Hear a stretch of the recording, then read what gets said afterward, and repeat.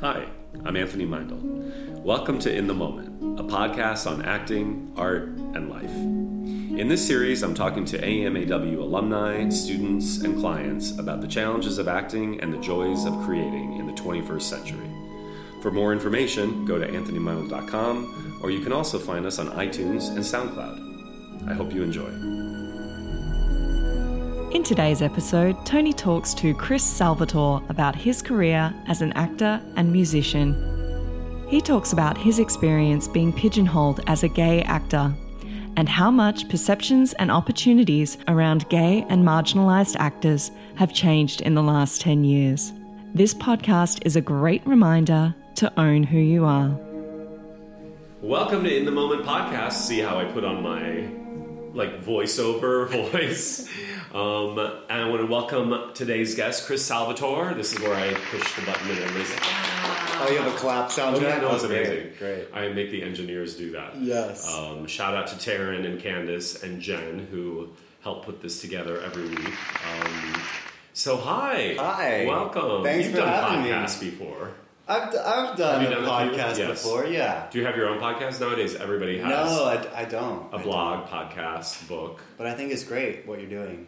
Well, I'm just trying to this whole first year or last year, not this year, has been, interviewing actors from the school, but also so different. Like everybody's story obviously is different, but also I've interviewed a couple and what's that like, or an Asian American actor, or what's it like to be a black actor in Hollywood today, or whatever. So I'm just trying to offer many different perspectives into the industry. Great. You know what I mean? Yeah. So let's tell our listeners, you're like a multi-hyphenate because you do lots of things. Do I? Yes. Are you all of them badly? No. No, because you sing, you play the instrument too, right? I play a little bit of keyboard, okay. Yeah. Well, I'm sure you're underselling yourself. You act, you're an entrepreneur, you write, you create stuff. Mm-hmm. So tell us a little bit. It's quite the journey. Yeah. Well, and then your claim to fame was the Eating Out series. Right. You're those things. You're kind of people are going to Google Eating Out. I know. So how old were you then? Oh gosh. I think I was 24. And it was the first one that I did, which was Eating Out 3, because there's 5 in the whole series. So okay. I started at Eating Out 3, and it was right when I was moving to LA. I was actually not even cast yet. They were like, we need to see you in person to know, so can you be here? And this was when I was kind of transitioning from New York to LA, and I was all right, drive across the country, and then I ended up getting the part, and then I just stayed, and then they made 2 more, so I kind of had work for the first couple of years that I was here doing those, which was great. Yeah. And then when it stopped was where the now what the hard part came in. Yeah. Well, you also became kind of like a poster boy for the hottie. The hottie. Yeah. Right. I'm sure you got fangirled by all the people who were like. You know what? The Eating Out fans, I think even still today, because they're still on, I guess, streaming different services formats, somewhere. Yeah. But back then, when they were plopping them out, there was a really big cult following, and they were very excited about the newcomers coming in to the new movies and stuff. So yeah, I felt very popular for those first couple of years. So it was weird for me because that was the first really real kind of acting that I've done before. Yeah. I'd done little things here and there, but that was kind of something on a grander scale. And the Eating Out movies are independently made and they're not huge films, but they did have a really large cult following, which was really cool. So it gave me a platform to kind of do my music, and the film started using my music in the soundtrack. So it kind of created more of a fan base for me, which was really exciting and great first coming to LA. So were you doing theater in New York, or were you like... I wasn't doing theater. I went to actually a film acting school. Oh, uh-huh. So yeah, I did some theater, but my main priority when I was in New York was just on camera acting and learning that sort of the technique of you know, being on camera and you know, still. Yes. Full, but still. Yeah. Like sometimes, you know, I always like, I'm like, like a lot of times, I don't know about this program we're talking about, but a lot of times, like, you know, film, like on camera classes do teach stillness, and it is about stillness, but at the expense or without yet first getting the actor fully invested in all of who they are. You know what I mean? Right. So then stillness really kind of can read completely dead and zombified if the person isn't as electric and alive as you are, like right now. You know what I mean? That sometimes is the misnomer about on camera. Right. You know? And also I think now, too, Chris, has like changed so much because filmmaking is so fluid and like, it's just kind of, like right now, if we were at a coffee shop, they would put the camera and capture us like we are right now. Like, you know what I mean? A wide shot and like, you know, a 2-shot with us talking and having... So I'm always saying, like, do it the way you would do it in real life. And then you're already kind of pretty much ready for film. Yeah. You know? And then if there's an extreme close-up or something, then obviously that's stillness and thinking. Right. You know? I came from... Before I moved to New York, the only acting I ever did was in theater, like in school. Okay. So it was very like big. You know, yeah, like that's what we were taught. Yeah, you know, yeah. Like to be theatrical, to reach the person all the way in the back. Oh, yeah.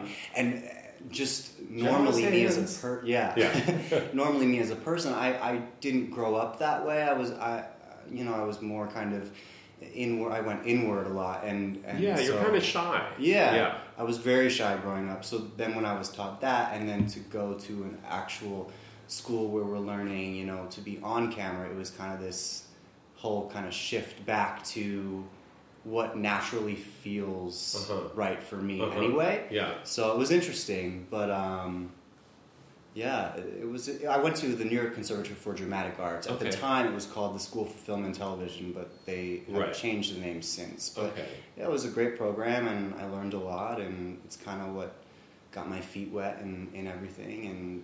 And to come out here. Yeah.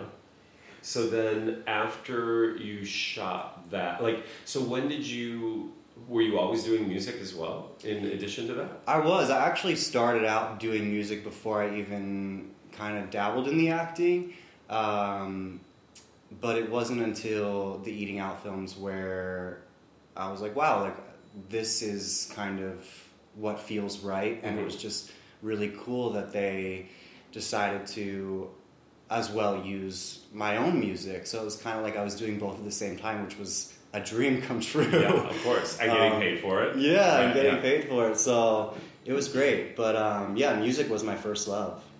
And in elementary school, I remember being in the choir during the set changes in all the plays. You know, they would have the choir stand up on the side and sing a few songs while they were changing the set. So that's kind of where I started. And then I was like, well, I kind of want to be on stage with all them. And so it kind of, you know, it was a process. But yeah. Well, I'm sure they both, I mean, I think nowadays so many actors are dancers, are musicians, are, you know what I mean? Like it all feeds into, or people start acting first and then they parlay an acting career into a music career. It's interesting, right? Like, it didn't used to be like that 20-some years ago. I mean, look at Lady Gaga. It's incredible. I mean, I mean, that is like an extreme example. Like, right? It's the apex of like being at the top in the music industry, and then look at like just switching over. I mean, I guess Hollywood has always had people who represent that sort of duality of them both. But like, I find like, especially with young people, like look at Haley Steinfeld and like, you know, there's a lot of, I mean, I can't think of other people right now, but like, there's a lot of young actors who are doing them both, right? Like, not at Lady Gaga's level, let's say, but like, you know?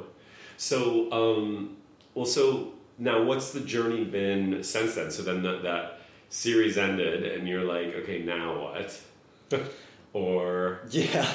Definitely. And for a while there, I kind of felt like, oh shoot, like, did I make a mistake by being in a movie that, you know, had a very like a niche kind of, you know, the gay kind of niche market. Yeah. I was like being told, oh, well, now you're going to be pigeonholed into this actor who only does gay movies. Stuff, yeah.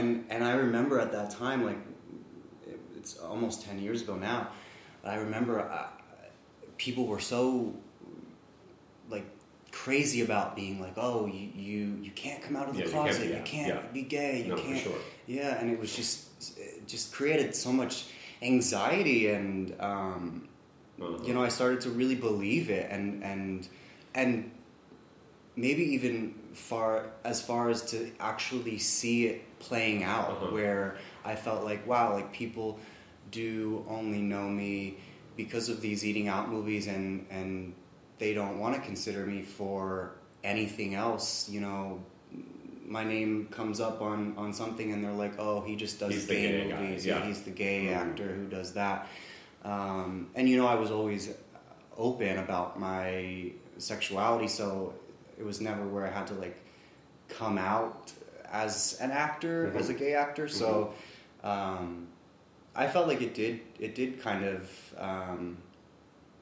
I guess for some people, they chose not to go in the direction of that, but I feel like it's changed completely. Oh my gosh, yeah, you're mentioning 10 years, even in, 10 years, or even 5 years, right? Yeah. But certainly when I first started teaching, and I always found it interesting when I started teaching, and I would have a guy that I knew must be gay, but I wouldn't out people or anything like that, you know what I mean? But I could see how in their work they were compensating for the perception that they would read gay, so that they would try to put something more like alpha on, but it read as completely false. I totally can... You can relate to that. I mean, you didn't have that issue by the time you were in class, because it's been, you know, a few years, and it's a couple of years ago, and it's a different time, but like that used to be a big problem for me. I have a guy who's out.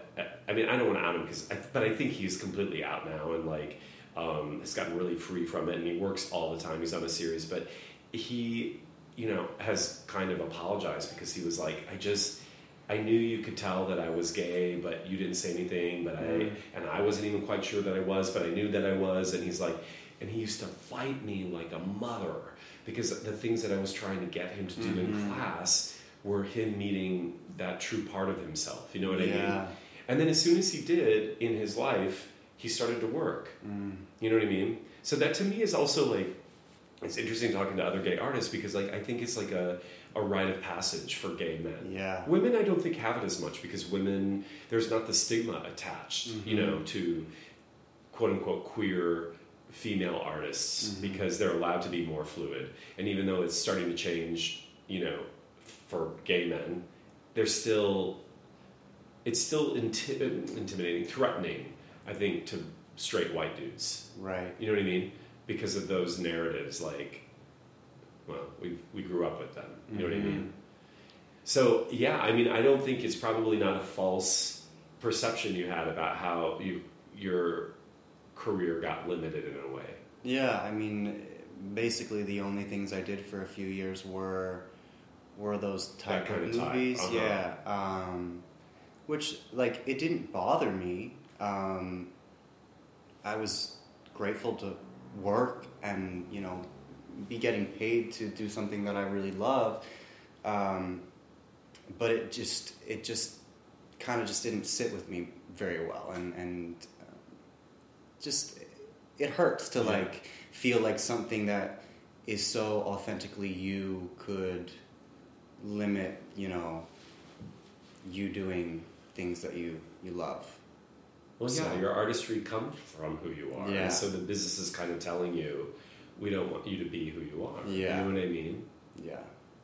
Or even, you know, I didn't necessarily, I'm curious what your stance on this is I didn't have as much of a reaction to this, but like how like for a lot of the movies that were nominated, like the gay characters were being played by straight people, like Rami Malek, right? I mean, I mean, I get it if it's homophobic,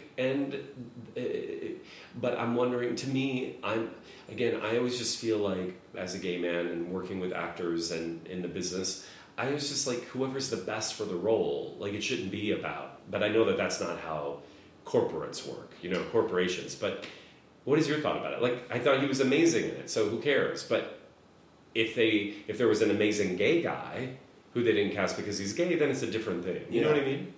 I think for me, and kind of my stance has evolved when people started talking about this. It felt like very recent too, where it started to become this big thing where people were talking about it all over social media, and even I'm adding to the conversation with my own thoughts, and I think, like we were talking about 10 years ago, it was really different, and I think there was such a stigma and a lot of gay actors who were openly out of the closet.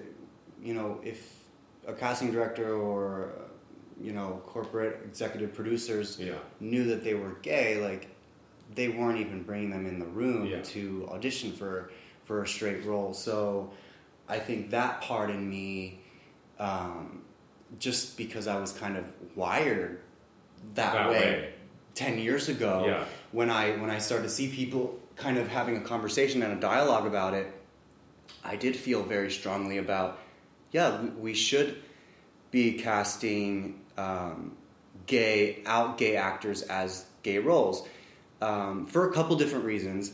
But then it kind of shifted into what you had just said, like, if you're really right for the part, then you should get the role. But at the same time, I was thinking about this the other day too. It's like, is that really how casting is done nowadays? It's like the best actor gets the role. It's like, not really. Well, it's Well, but that to me is a good question, because that to me, A, it's not a meritocracy, right? But B, that's also goes beyond like sex or gender lines, right? Because like let's say you're gay and I'm gay, or let's say we're both straight guys and we're both up for the same role, they may just choose the one who's got the most heat or the most, so it's subjective anyway.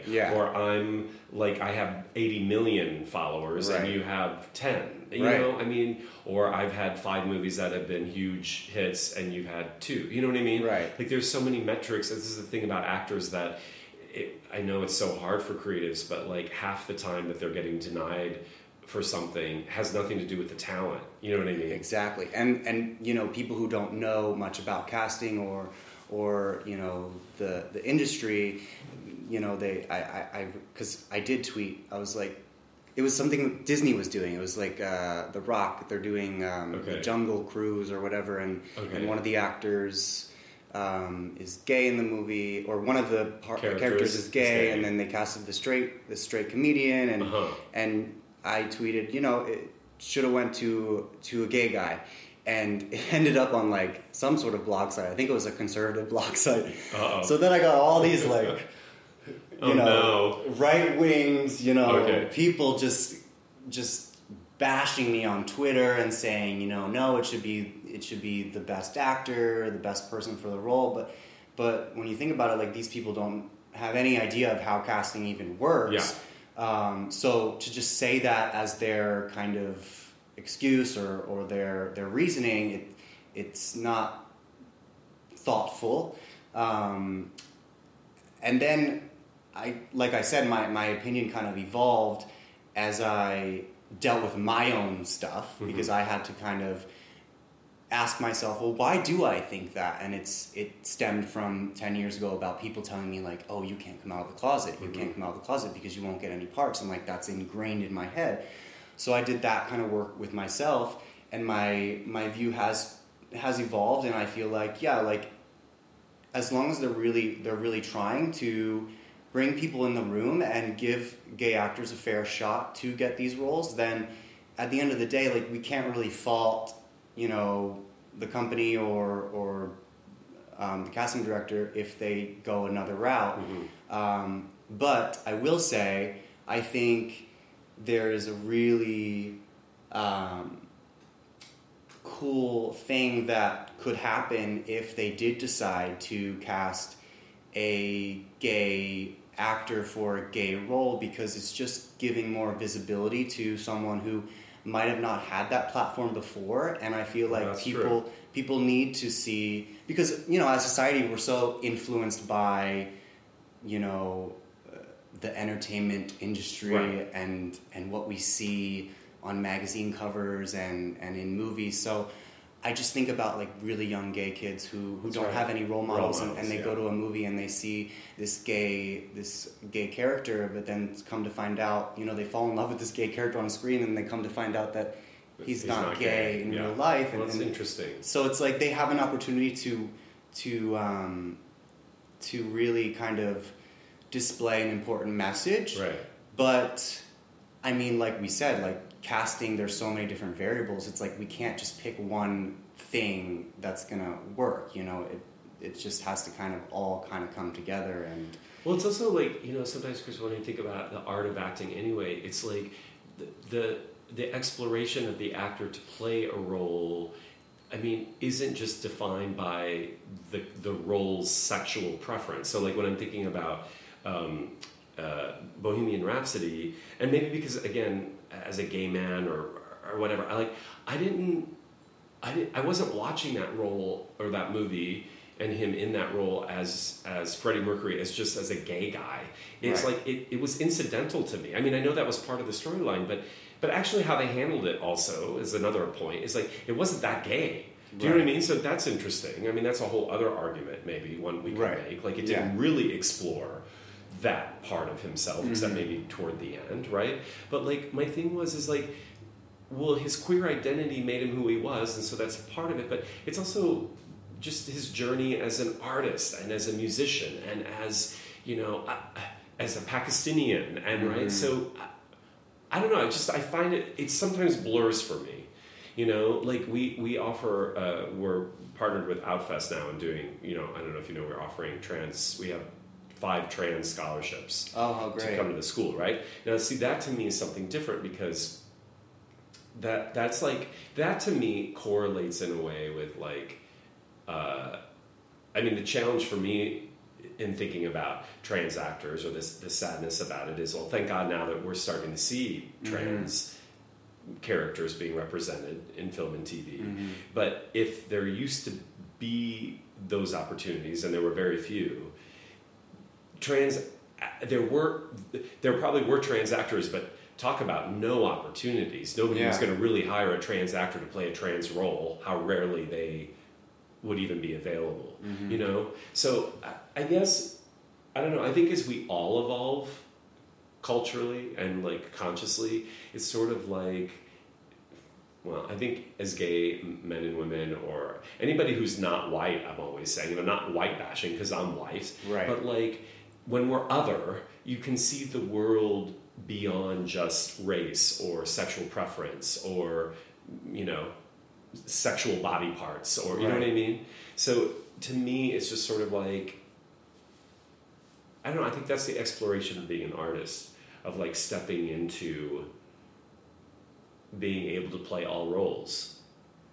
That's why we want to act, right? No, yeah, I agree with you. I just, like, kind of like you said with the transgender roles and stuff, it's like, well, that was once happening with gay roles, and or still is. Can't really say for sure because I'm not in every room, or you know. So there is an argument, and there's a fair argument on both sides. I see it, you know. But until we get to a point where we don't look at each other and see race, sexuality, you know, then you know the playing field is level. And we don't have to worry about that, but I still think there are places in this country, and especially around the world, that, you know, there are very few role models for people who are, you know, underrepresented in the entertainment industry. Right. No, I agree. I just finished another book, and it's like little short stories about my life growing up, and it's really kind of a gay coming out fantasy in a way. I mean, like, I think it's universal, but they're very, I mean, I was gay and I grew up in the Midwest, you know what I mean? It was like, it's like living in Transylvania, you know what I mean? To any of my listeners from Transylvania, I'm sure it's a lovely place, but for me, you know, growing up in the Midwest in the 80s as a little gay boy, like, there were 0 gay people. Elton John, and he didn't get outed, but he outed himself first as a bisexual, which maybe he was at that time, and then maybe it became something else. But that was in 1978, so I was like 10 years old, and even that, you know, and then later on, which always makes me cry, but I talk about it in the book, is I wouldn't even call him a gay role model, but the only other identification I had of like somebody gay was Rock Hudson, and Rock Hudson was outed in the early, like 1981, because he had been diagnosed with AIDS. So imagine as like a developing kid, you don't see anybody like you, and then Hollywood is represented by, you know, somebody who's not fully gay, they're bisexual, whatever that word meant to me, and then people who are dying of the gay plague, you know what I mean? Yeah. It's really difficult for, I think, I can only speak for myself, but I would think men of my generation. Yeah, you know? I mean, it's like we evolve every, you know, it's like every generation. 20 years, 30 years, I know. Yeah, which is exciting because at least we are evolving. Yeah, it's true. I mean, it does take, you know, people walking in the shoes of that time to get us to another, you know, level. You know, that is how hopefully we just keep moving forward. Yeah. You know, so the time that we're living in, sometimes like it makes us feel like we're going backwards, but you know, I actually feel like what's exciting about the time that we're living in is there's such a reaction to government and you know, policies, and I'm trying not to say the Trump word, but you know what I mean, but what that represents, and so that is bringing the inequalities forward, I think, in a way that's really turbulent and exciting. Yeah, it's definitely like sped it up. Yeah, for sure. You know, we're talking about things that, you know, like even, I don't know if you saw the Michael Jackson I didn't see it, but I've seen all the conversation about it. I mean, it was really intense and really painful, but then what I thought was also maybe even more incredible was after the second part, Oprah Winfrey did this like town hall. Oh my God, it was so powerful, Chris, where she had like, so she had the 2 guys who were victims or alleged victims. Right. But, I mean, to me, it seems obvious that they were molested by him, and the filmmaker on the panel. And then in the audience, I think there were like 100 or 200 adults who were victims of child sexual abuse when they were kids, right? And the conversation she was having about it was so powerful and so forward thinking in terms of, again, not making somebody like Michael Jackson a pariah or evil. And I actually think the documentary does that too, about like that, how do you hold both, that somebody can be a brilliant artist or a brilliant friend or an amazing creator or beautiful husband, but then also be something that's, you know, criminal or, you know, destructive, or, you know, so I find, and that's to me is the root of empathy, is that of course we don't condone actions that destroy other people, right? And yet also seeing like what happened to him that made him do those things, right? You know?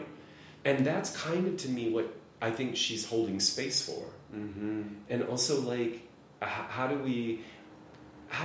these people get treated, or how do these people, you know what I mean? If we live in a culture of shame, which is really what our culture is about, I think, is that this is how these practices go underground and keep getting perpetrated.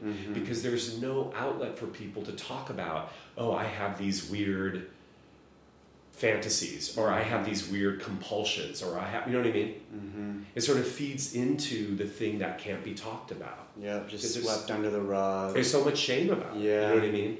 Like, so, I don't know. It's really fascinating. For me, as I get older, it's like unraveling all the shame I have around just who I am, like as a gay man. Yeah. But people have shame around being a woman, or being an artist or being black or being, you know what I mean? It's like, to me, it's also collective shame or cultural shame or familial shame. And so I guess my point is sorry, I just went off on something, but like, I do think we're living in a time where we're able to talk about things that are more uncomfortable, and still some people don't want to have those conversations, but I just thought it was so amazing, you know? Wow, I have to you should watch that. Yeah. Even if you don't watch the documentary, you can watch that part on HBO, and just being so candid about it. Because, you know, Oprah herself was a victim of child abuse. Of sexual abuse. Right. You know? And you can see, I don't know, it's just really... So that to me makes me excited about artists talking about these things and about what the purpose of art is and our own struggles with, you know, sort of the prejudices everybody faces in the business, you know? It's interesting, I just want to go back to the thing that, the point you made is, it's so true though about, right? Like, in this business... If you think about it, everybody is being subjectively sort of biased against. You know, I'm always saying, I may have said this to you in class, like if you're really handsome or really beautiful, there's a bias that you can't act. Or look at what, the Weinstein case, like beautiful women are objectified. Right. You know what I mean? So it's like, I don't think anybody gets through it without some sort of, oh God. Yeah. You know what I mean? It's seeing it through the other person's eyes. That's right. That is lacking in society, which is empathy. That's empathy. So, you know. This is what I love about this is what I love about the podcast. Is like, we're not just talking about what was your objective in that scene when you asked the guy out and eating out. You know what I mean? Like, we talk about, like, I always talk with my guests about really interesting things. But I always felt like, you know, being in your class and listening to you teach and speak, I never really felt like it was about acting, the objective. Yeah. No, it's not about you know, so that was what was always so incredible to me to watch is more than an acting class. Yeah. It's really about you. Yeah. And who you are, and your authentic self coming through and dealing with, you know, stuff deeper than just what's on a page and what your, you know, intention is. So I think that is extremely important in the arts, whether it be, you know, music or acting or dancing or anything, you know. Well, I always say that is the art, right? Like, you are the art. Yeah. And if you were a painter, you, as the art, is splayed all over the canvas. Like, you know what I mean? Or Lady Gaga's music that's her art stamped through musical chords. It's like, that's the thing I think also people are starting to get, you know, that we may play characters or we may sing a different kind of song or style, but it's us through as a channel through something, you know? Right. It's really personal. It really is. Yeah. It becomes that. Let's just talk really briefly too, because I don't know what time we're at, but we've been talking for a while about stuff. That was really cool. But I wanted just because I think this is, and I met, it was Norma, right? Not Norma. So let's just talk about that, and then we'll wrap it up, because I think it's such an interesting, beautiful, because I met her. So, oh my goodness! That makes me so happy that you got to meet her. Yeah. So you had a neighbor. Yes. And what's come out of that? For anyone listening who doesn't know the story, I had a neighbor. I moved into this apartment complex. She had been there for 35 plus years. I had just moved in. I met her. She had no family of her own. She had leukemia. She was 84 when I met her. Yeah, okay. So she was very frail and she was ill. And just over the course of our 5-year relationship, we became very, very, very close. And I just kind of I watched the decline of her health, and within the last few years, she really needed a lot of help, which she wasn't really getting. She kept falling and ending up in the hospital. And so I kind of stepped in a little bit more than I ever thought that I would. Mm-hmm. But then I just kind of, became so attached where it just became this incredible relationship. She ended up passing away, but before she passed away, I moved her into my apartment to take care of her for the last 2 months of her life. Oh my gosh. She was on hospice, she was bedridden, and I just felt it was my duty. It was my calling. Like I was being called to do that. Oh my God.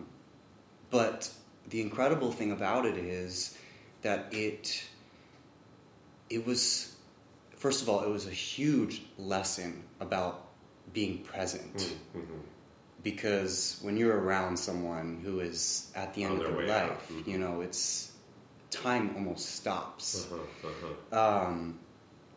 But just the gifts that she had given me in our time together, and now it's been 2 years since her death, our time apart, I feel like my world kind of flipped, where I feel like a completely different person. I feel like I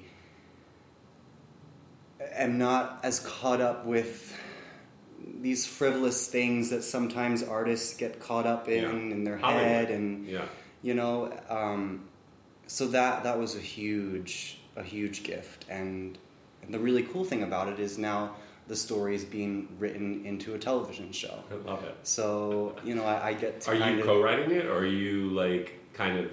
I'm involved. You're like the creator of it, but somebody else is writing. Yeah. Yes. Okay. But it's really cool that I get to share that story and her story, and just hope to inspire other people to be more empathetic to people who are unlike them. Mm-hmm. Because, on paper and, image-wise, we're, completely opposite, complete opposites. And I think that the world and certainly the country at this time needs to be able to understand that even though we might be different, that there's there's way more that we have in common. Mm-hmm. Well, you weren't scared to connect. Exactly. Especially death scares people, or elderly in Hollywood especially, you know what I mean? Like aging scares people, or seeing people frail, or, or the homeless, like they're phantom people. They don't really exist. They're not like us, you know what I mean? And your ability to like, oh, who are you? And I love also, like, for me, what I'm always trying, and I have to keep being reminded of, is like, beyond the remuneration one gets for like acting or writing or being in the business, like also artistry comes out of the surprises of being open. Mm-hmm. Like if you're living your life as an artist, you're open to other ways of creating art that can't ever come to you.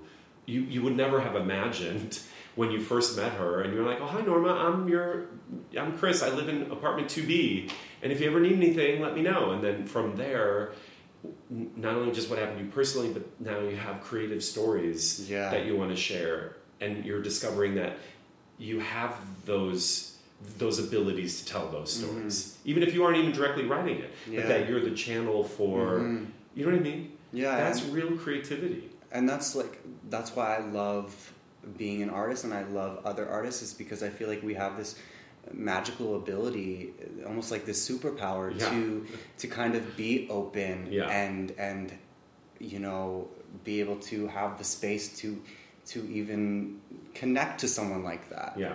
Otherwise I don't think I would have been as receptive. Yeah. I'm always saying everybody in Congress should take my acting class. They really should. We've joked that I should go to Congress. Oh my gosh. Just take a camera and just go and knock on a congressman or woman's door and be like, hey, I'm Anthony Meindl. You're going to take a workshop with me. You really need to do that. That would be really kind of We would be way better off. Can you imagine the empathy? Yes. I know, it's crazy. I'm telling you. I know. It's really crazy. Yeah. Okay, Chris, let's do the speed round because we could talk forever. Okay. It's really simple. I'm just going to ask you questions. Okay. It's like Oprah. I'm patterning this off of Oprah. She's like my spirit animal. Okay. Okay. If you weren't an actor, what would you be? A nurse. Oh, I could see that. Yeah. Okay. What's your favorite film of all time, or just what's a favorite film? Oh gosh. Well, the film that made me kind of want to get into acting, and some people might laugh at this, but it's true. Jurassic Park. No, I get it. That was the film that It's was so like epic when you're a young kid. It's so magical. Yeah, like, it's magical. The original, so magical. Yeah. And I was like, that's what I want to do. I had that experience watching King Kong in Wow. 1976. Yeah. I was like 8 years old. See, same kind Yeah. of. What's one thing you can't do without? Oh, goodness. My dog, Bobby. Aww. Who's your celebrity crush? Chris Hemsworth. How would you describe acting in one word? Visceral. Oh, that's a good word. And what's a takeaway you had being at the school? Wow. I think the most... What did we teach you? I think the most... You taught me so much. I'll go on. The most important thing that I think that I learned was the ability to be comfortable being uncomfortable was something that you can take anywhere. Cool. That's a big tenet of the work. And then the last question is, what's your definition of love? Wow. What is love? To me, love is an essence of being where all things are in perfect harmony and balance in all that is good. Ooh, he just got deep, people. Did y'all hear that? Okay, next stop, Oprah Winfrey. Balance of all that is... Wait, the harmony of all that is balanced and good, is that what you said?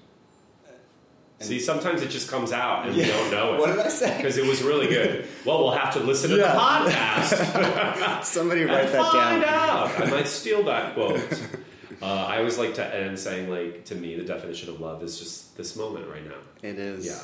Well, I love you, and I'm so glad you were here. I love you too. And Chris, tell the listeners, like, where can they find you on social media, or sure, keep in touch with what you're doing? Yeah, you can find me on Instagram at Chris Salvatore and on Twitter at C Salvatore. Okay, thank you, Chris. Thank you.